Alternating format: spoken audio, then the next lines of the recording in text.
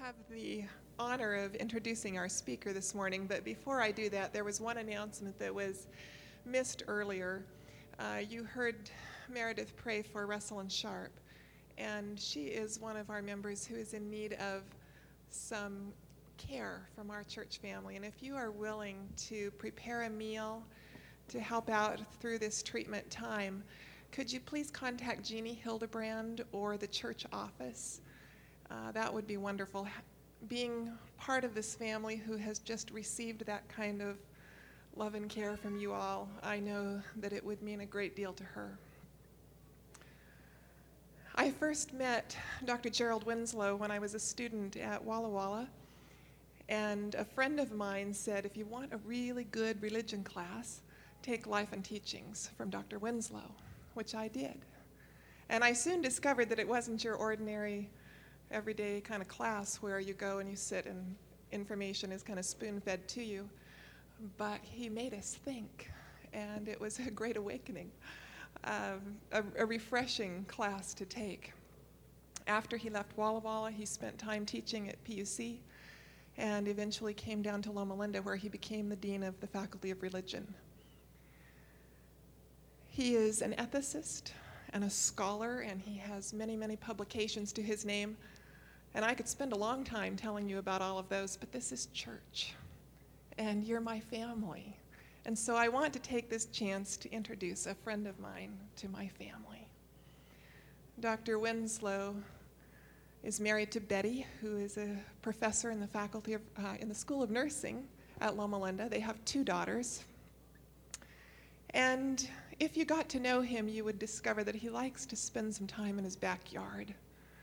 He loves to find the best flavored grapes, and he grows some of the best peaches around. He's also an artist. You would discover that as you looked around and found pieces of woodworking that he has done.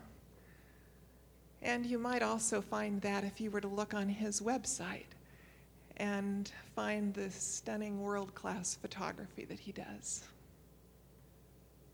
He is a man of integrity and compassion and great wisdom. He currently is the vice president for mission and culture at Loma Linda University Medical Center, and I have the privilege of working for him. I know some people who look forward to Sabbath when they can come to church and completely forget about work. But I have to tell you that when I saw that Dr. Winslow had been asked to speak here at Calimesa, I was very excited because I am always inspired and stimulated when I hear him speak. And so it's my honor and privilege to welcome Jerry Winslow.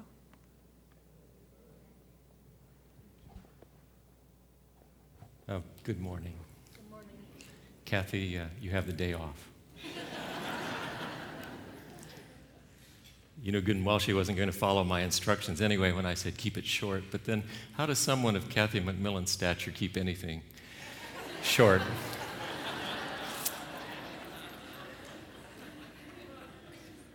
Thank you for letting me to come to camp meeting. Is it true that even the preachers can be in shorts and shirt sleeves at camp meeting? Yes. Oh, I've been wanting to do this.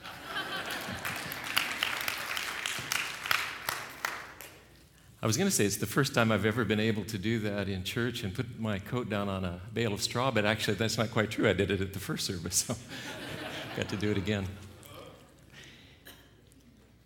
Congratulations to the Randolphs, whose flowers are over here. It just reminded me that this next Thursday, one dare not forget this, will be my 42nd anniversary, a great marriage.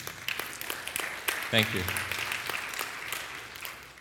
I'm just thinking of how much my great marriage would be enhanced if my wife just could have heard Kathy's introduction. Maybe it's on tape. This is family talk. My father and mother used to gather us around occasionally for family talk when we had certain family matters to discuss about things to purchase or how much money we didn't have or whatever. And this is family talk. It's about our family identity. You see, I grew up Adventist. By show of hands, how many of you, like me, were raised in an Adventist home? Look at this.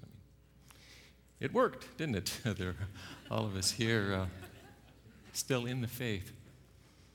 I was born in March. By July, I went to my first camp meeting, the only one that really counts, Gladstone.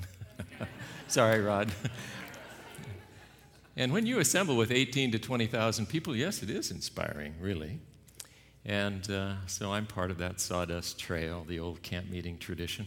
I never missed the Gladstone camp meeting for 21 years. And the first year I finally did, it was a little grieving, you know. I love camp meeting. I love the music. Thank you for the music. Thank you, Brother Calvin.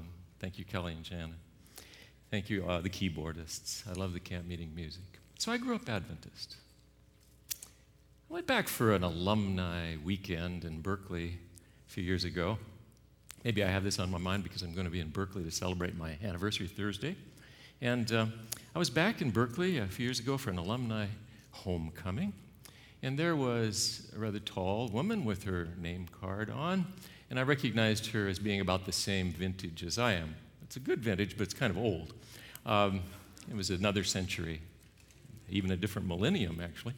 And there she was, and she saw my name tag, and we were exchanging stories. She explained to me that she'd become an Episcopal minister, and also a Buddhist, which makes for an interesting combination. Those things can happen in Berkeley. I sometimes tell people that this beard explains a lot. It's the only souvenir I could afford from that time.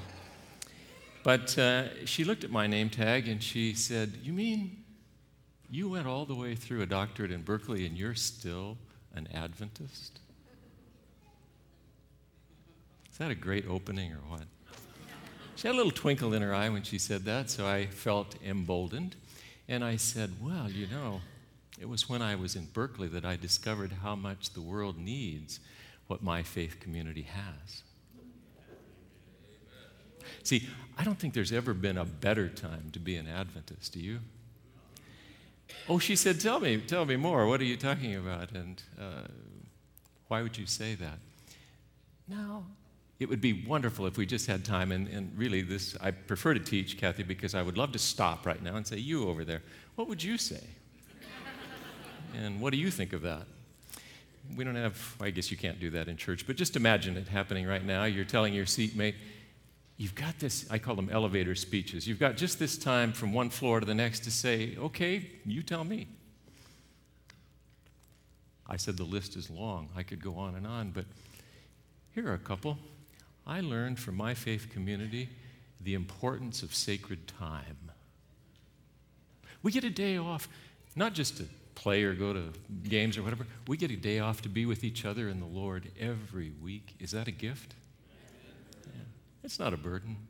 It's a wonderful gift that the world needs, and we have, and we could share. It's missing even in much of Christianity. They just kind of churn along day after day as if we're all the same, but we know it isn't.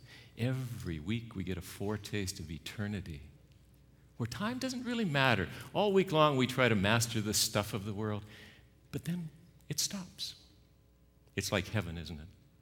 Well, all of you who are students or about to go off to school, you must know that this was a gift, especially for students.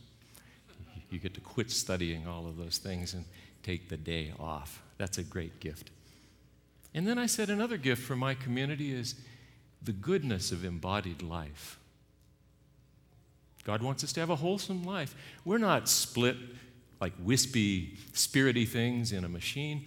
We're one person. We are souls. That, by the way, is why Adventists run healthcare all over the world, isn't it? So one of my friends who's traveled the world a good bit and who isn't part of our faith community said, "I've noticed one thing. There are two things, actually, that I can find all over the world wherever I go, Coca-Cola and Adventist healthcare." And my rejoinder was, well, I'm glad, I hope at least one of those is good for you. Yet we're in the health business because we think the gospel is practical. It's for the whole person. We didn't divvy people up as if the spirit didn't matter or the body didn't matter. We're just one person. That's a gift. It's something we could share with the world. It's not really just that we could live longer, although apparently the evidence is there that we do. Some people say it only seems that way. But the point would not be to have just a few more years on this planet. The point is rather more prophetic than that, isn't it? There's a point to all of this. And I want to get at it in our text for the morning, which is in, as you would guess, Revelation chapter 12. You know the key text, but I want to get a running start at it because I don't like it when they just read a few words, like the 17th verse, part B or something. I think we get a better sense of this if you'll turn to Revelation chapter 12, and we'll start with verse 10. It's never a bad Sabbath morning if we read the Bible together. That's right. All right, let's do verse 10, Revelation 12. Then I heard a loud voice in heaven proclaiming. Now, this is a hymn. This is a song that's about to be read. You can't hear the music, and if only Shannon and Kelly could sing it for us, it would be, I'm sure, beautiful. I don't know the tune. Maybe we could write some music for it. But this is a hymn. Now have come the salvation and power and kingdom of our God and the authority of his Messiah, or Christ. For the accuser of our brothers has been thrown down, who accuses them day and night before God. But they have conquered him by the blood of the Lamb. That's right, Kelly. That's why he had to die. It's for the victory of the Lamb. Going on in verse 11, and by the word of their testimony, for they did not cling to life even in the face of death. Rejoice then, you heavens, and those who dwell in them. But woe to the earth and the sea, for the devil has come down to you with great wrath, because he knows that his time is short. The devil has had it. His time is up. That's what's being declared here. So, you think the devil is happy with that? Verse 13. When the dragon saw that he had been thrown down to the earth, he pursued the woman who had given birth to the male child. Oh, rich symbolism all the way through. Wish we had time for it all. But the woman was given 2 wings of a great eagle so that she could fly from the serpent into the wilderness to her place where she is nourished for a time and times and half a time. Prophetic times here. Then from his mouth the serpent poured forth water like a river after the woman to sweep her away in a flood. But the earth came to the help of the woman. It opened its mouth and swallowed the river that the dragon had poured from his mouth. Now this is the text you've been waiting for, I think. The theme of our camp meeting series. Then the dragon was angry with the woman, the church, and went off to make war with the remnant of her children, those last ones in the last days, those who keep the commandments of God and hold the testimony of Jesus. I grew up in this faith, and I've had a lot of practice answering that question that I was asked in Berkeley. Being an Adventist, going to a public school because there were no parochial schools nearby, and yes, please do support your church school. That's good of you. I had many occasions, like the time they slipped the ham in my sandwich just to see what would happen to that Adventist kid if he ate the wrong thing. Like the time my high school coach said, as we faced an important game on a Friday night and I was his point guard, couldn't you get a dispensation from your bishop? A letter, maybe? And I had to explain to him, well, first of all, no bishop. I learned later we actually have them, but I didn't know. And in any case, it wouldn't have mattered because he wouldn't write me a letter, and it wouldn't matter if he did because it's my faith. Now, all of those of you who raised your hand growing up in this family, at some point you have to ask yourselves, and you're still Adventist? Why? It can't just be the faith of our fathers living still, because it wouldn't be living if we didn't ask ourselves that question and come up with some kind of an answer. That's what this series is about, this camp meeting. I do believe that God has a prophetic people who will preach the whole gospel to the world, the whole world, and there will be faithful people who keep God's commandments. No discount, no 50% off, no 10% off, all of the commandments. And we will keep the testimony of Jesus, because in the end, it's really all about him. There's a thing that sometimes is on pulpits. There's no pulpit here today to have one on, and even if there, well, yes, there is maybe, but you wouldn't see it there perhaps because you can see through it. But sometimes on pulpits where preachers preach, there's a little sign that says, "Sir, we would see Jesus." Lou, you're a preacher. Have you ever seen that little sign, "Sir, we would see Jesus"? I have too. There was a different one that got me in a different way when I was getting up to preach once. It said, it's a little different wording. It said, "Jesus, this is for you." I like that sign. It's a little prayer. It's not about us. It's about Him. And it's not about status. See, I know those questions about the remnant. We could go on and on, splitting theological hairs over it. Those loipas, the leftover ones, the leftovers, you could even say, these remnant at the end. Is membership in a denomination necessary to be part of the remnant? Are there other faithful members of the body of Christ who have different labels? Will everybody who's saved in the end be official members of the same organization? You know those questions, don't you? Now, I'm going to tell you the truth. I don't like those questions much because they have a tendency to divide people by the way they answer them. And that's not what this gospel is about. It's about unifying people. Besides that, it's not about status. That's a dangerous thing, that seeking of the special status. Jews in Jesus' day sometimes made that mistake. Remember when they said, "Oh, we have Abraham as our father. We've never been in bondage to anyone." And Jesus said, "You better know the truth. It'll set you free from that arrogance, all of that self-satisfaction." No, that's not what being part of the remnant's about. Being part of the remnant is living the remnant life. It's living a life of faithfulness. It is being part of a family that's been called from all over the world to celebrate God's love together. There's a passage that I brought along from one of our founders of this church. You may recognize it. It is the darkness of misapprehension of God that's enshrouding the world. Men are losing their knowledge of His character. It has been misunderstood and misinterpreted. And what the passage says is we get to go on and help people understand the truth about God's character.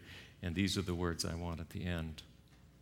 Those who wait for the bridegroom's coming are to say to the people, "Behold your God."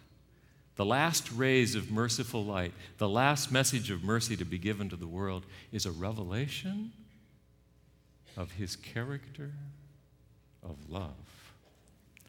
In another passage, the same writer says, "It is love alone which in the sight of heaven makes any act of value." Love alone. So those of us who keep the commandments faithfully have to understand that Jesus was constantly wanting to help His disciples see in those commandments something deeper than mere authoritative commands, to find in them the character of God and the great gifts that God has given us. We get to share that message with the world. The truth is, of course, through time there have been many different remnants. Joseph said, "I was preserved as a remnant," he said to your brothers, "so that you wouldn't all die out." And through the prophets, we see that there was always a faithful people who made it through tough times so that God could build again on their faithfulness, because that's His plan. So it is today. We get to share that love with the whole world, to every nation, tongue, kindred, tribe, people. I teach at a university and work in a place where students come from almost 90 different countries every year. It is the United Nations. My wife taught in Thailand a class of about 20 students from about a dozen different countries in January. And it dawned on me, as I was teaching in Moscow just last month, that in my class were people from countries that are now warring. I had students from Georgia and from Russia and Siberia and Moldova and so forth. And then I realized that what the United Nations can't do, what has never been possible since the Tower of Babel, the church does every day by calling together people of all kinds to one family. Look at us. All of the differences that we have and all the places we've come from. And yet here we are as brothers and sisters, one family, and we have the privilege of inviting the whole world to join that family. I've had many experiences of that over the years, as you probably have. Here's one that stands out to me as a father. My younger daughter, the one who's always the chipper one, was studying in Europe, and she and her friends were to go visit my friend Dr. Schroed and his wife in Wittenberg, Germany. Dr. Schroed is a well-known surgeon there. And they got to Berlin, got on the train to Wittenberg, and then I got a call, a rather tearful call, from my daughter who said, "Dad, we're in the wrong town." See, they'd looked at the sign and it said Wittenberge. Actually, they didn't notice that E at the end. And it was, well, all the letters count, even in German. It was just a different place. And in fact, they'd gone about an hour or so north by train, west, when they should have gone southeast. And, well, they were in the wrong place. I said, "Look, I'll figure out a way. Sit tight." They were in the train station, no more trains coming or going, middle of the winter, no hotel in sight. What to do? This is not the call that Dad wants to get, right? Just a few minutes later, I got a call from Dr. Schroet. Where were they, he wondered. They were supposed to show up at the train station, and they weren't there. I explained the situation to him. He said, "Don't worry. I know the elder in our church nearby. He'll take care of them." A little later, I got a call from my daughter. Somebody was coming to pick them up, I explained. And the next day, I got this call from her. She said, "Dad, you'll never believe it. They took us in like we were their own daughters. They gave us milk and their version of cookies and bedded us down. And when we tried to pay them the next day, they said, 'Well, that's not acceptable. You're like our own daughters.'" I said, "Well, guess what, Angie? They're really your family. That's the way you'd treat people if they came from your family and they were in need, wouldn't you?" Do you think that made an impression on that teenage daughter of mine? She belongs to a worldwide family of millions of people who will take you in if you need to. Not like Robert Frost's poem where the hired man comes back and the line says, "Home is the place where when you have to go there, they have to take you in." No, if you need to go to this place, we want to take you in. We would love to have you be part of this family. Well, I saw exactly what I'm talking about one night in the airport in Spokane. Spokane, Washington. I was trying to get back to Walla Walla College, probably to teach Kathy McMillan, and it was one of those foggy nights, and we were fogged in, and I'd gotten into Spokane, but I couldn't get out. Nothing was flying, and there I was sitting in a little round anteroom of a cafeteria. It had orange walls and little disgusting round tables with formica tops, and I was reading papers and so forth and just wishing the thing would change. And when a couple came in, and they sat across from me, if you can do that in a round room, on the other side, and I noticed that they were a little overdressed for a midweek evening. And I noticed that they fidgeted quite a bit, and they had a big black bag. And she said to the man, "Did you bring the diapers?" And he said, "Yes." Well, by now I was only pretending to read my papers. And the one thing about round rooms with smooth walls, it's like stereo. The sound comes around, I'm reading my papers, but I'm really tuned in. The real clue was when she said, "I wonder if he'll have hair." What do you think I was going to see? I was going to see the birth of a baby. Not the biological birth, like last January or whenever, but I was going to see the social birth of a baby. And sure enough, the fog lifted eventually. You both using Northwest Airlines, and Spokane was just a nice hub for people coming from Alaska and Minnesota. And in walked a matronly-looking woman with a little bundle, and she met the people probably in a preordained place, and there they were. And I watched for the first time as that little babe was placed into mother's arms, and she opened up like it was a piece of fine crystal that might break. She opened up and looked in for the first time, and she said, "Oh, he's just beautiful." Now, I have to tell you this. I've always thought little babies were kind of funny looking. Sorry? little bumps on their nose, kind of blotchy, head a little bit misshapen, and so forth, still recovering. I can only think of 2 exceptions.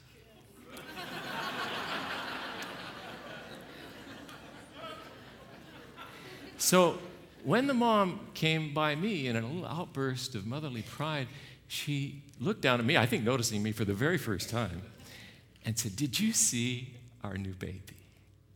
And I stood up and I looked down in that face, and I saw not what I might usually see. I saw what God sees when he looks at the remnant. And I said, "He's just beautiful." Amen.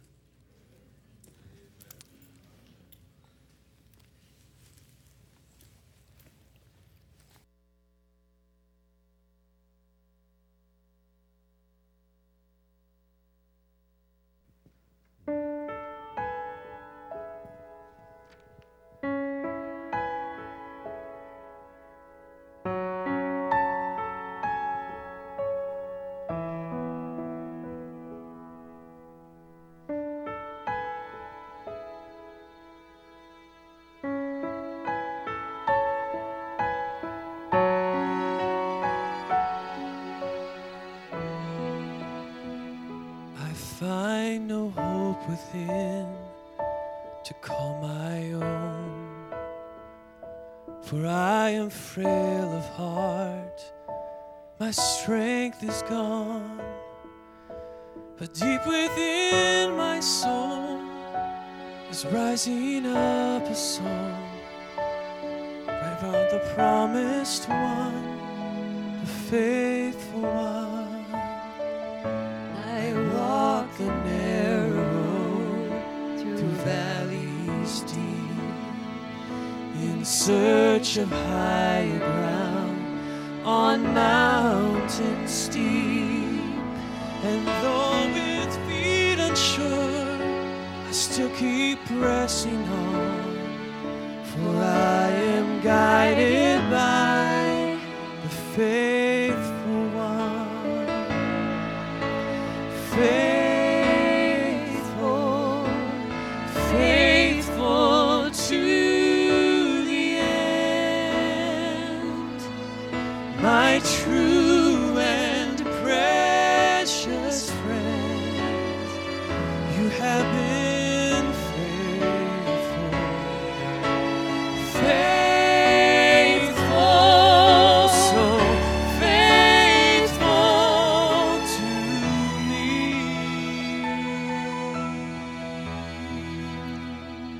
I see your wounded hands, I touch your side. With thorns upon your brow, you bled and died. But there's an empty tomb, a love for all who come and give their hearts to you, the faithful one. Faithful to the end, my true and precious friend, you have been faithful,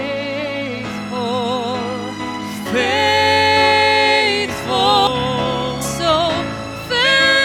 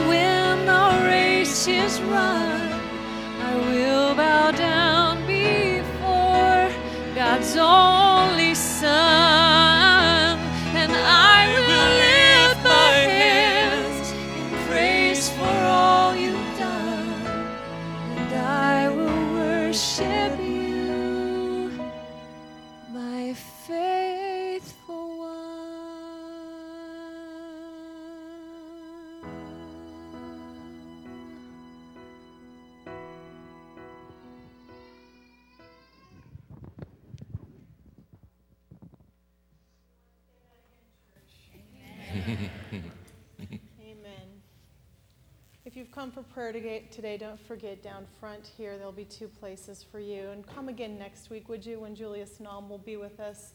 Jerry, thank you this morning. So go, church, with the faithful one.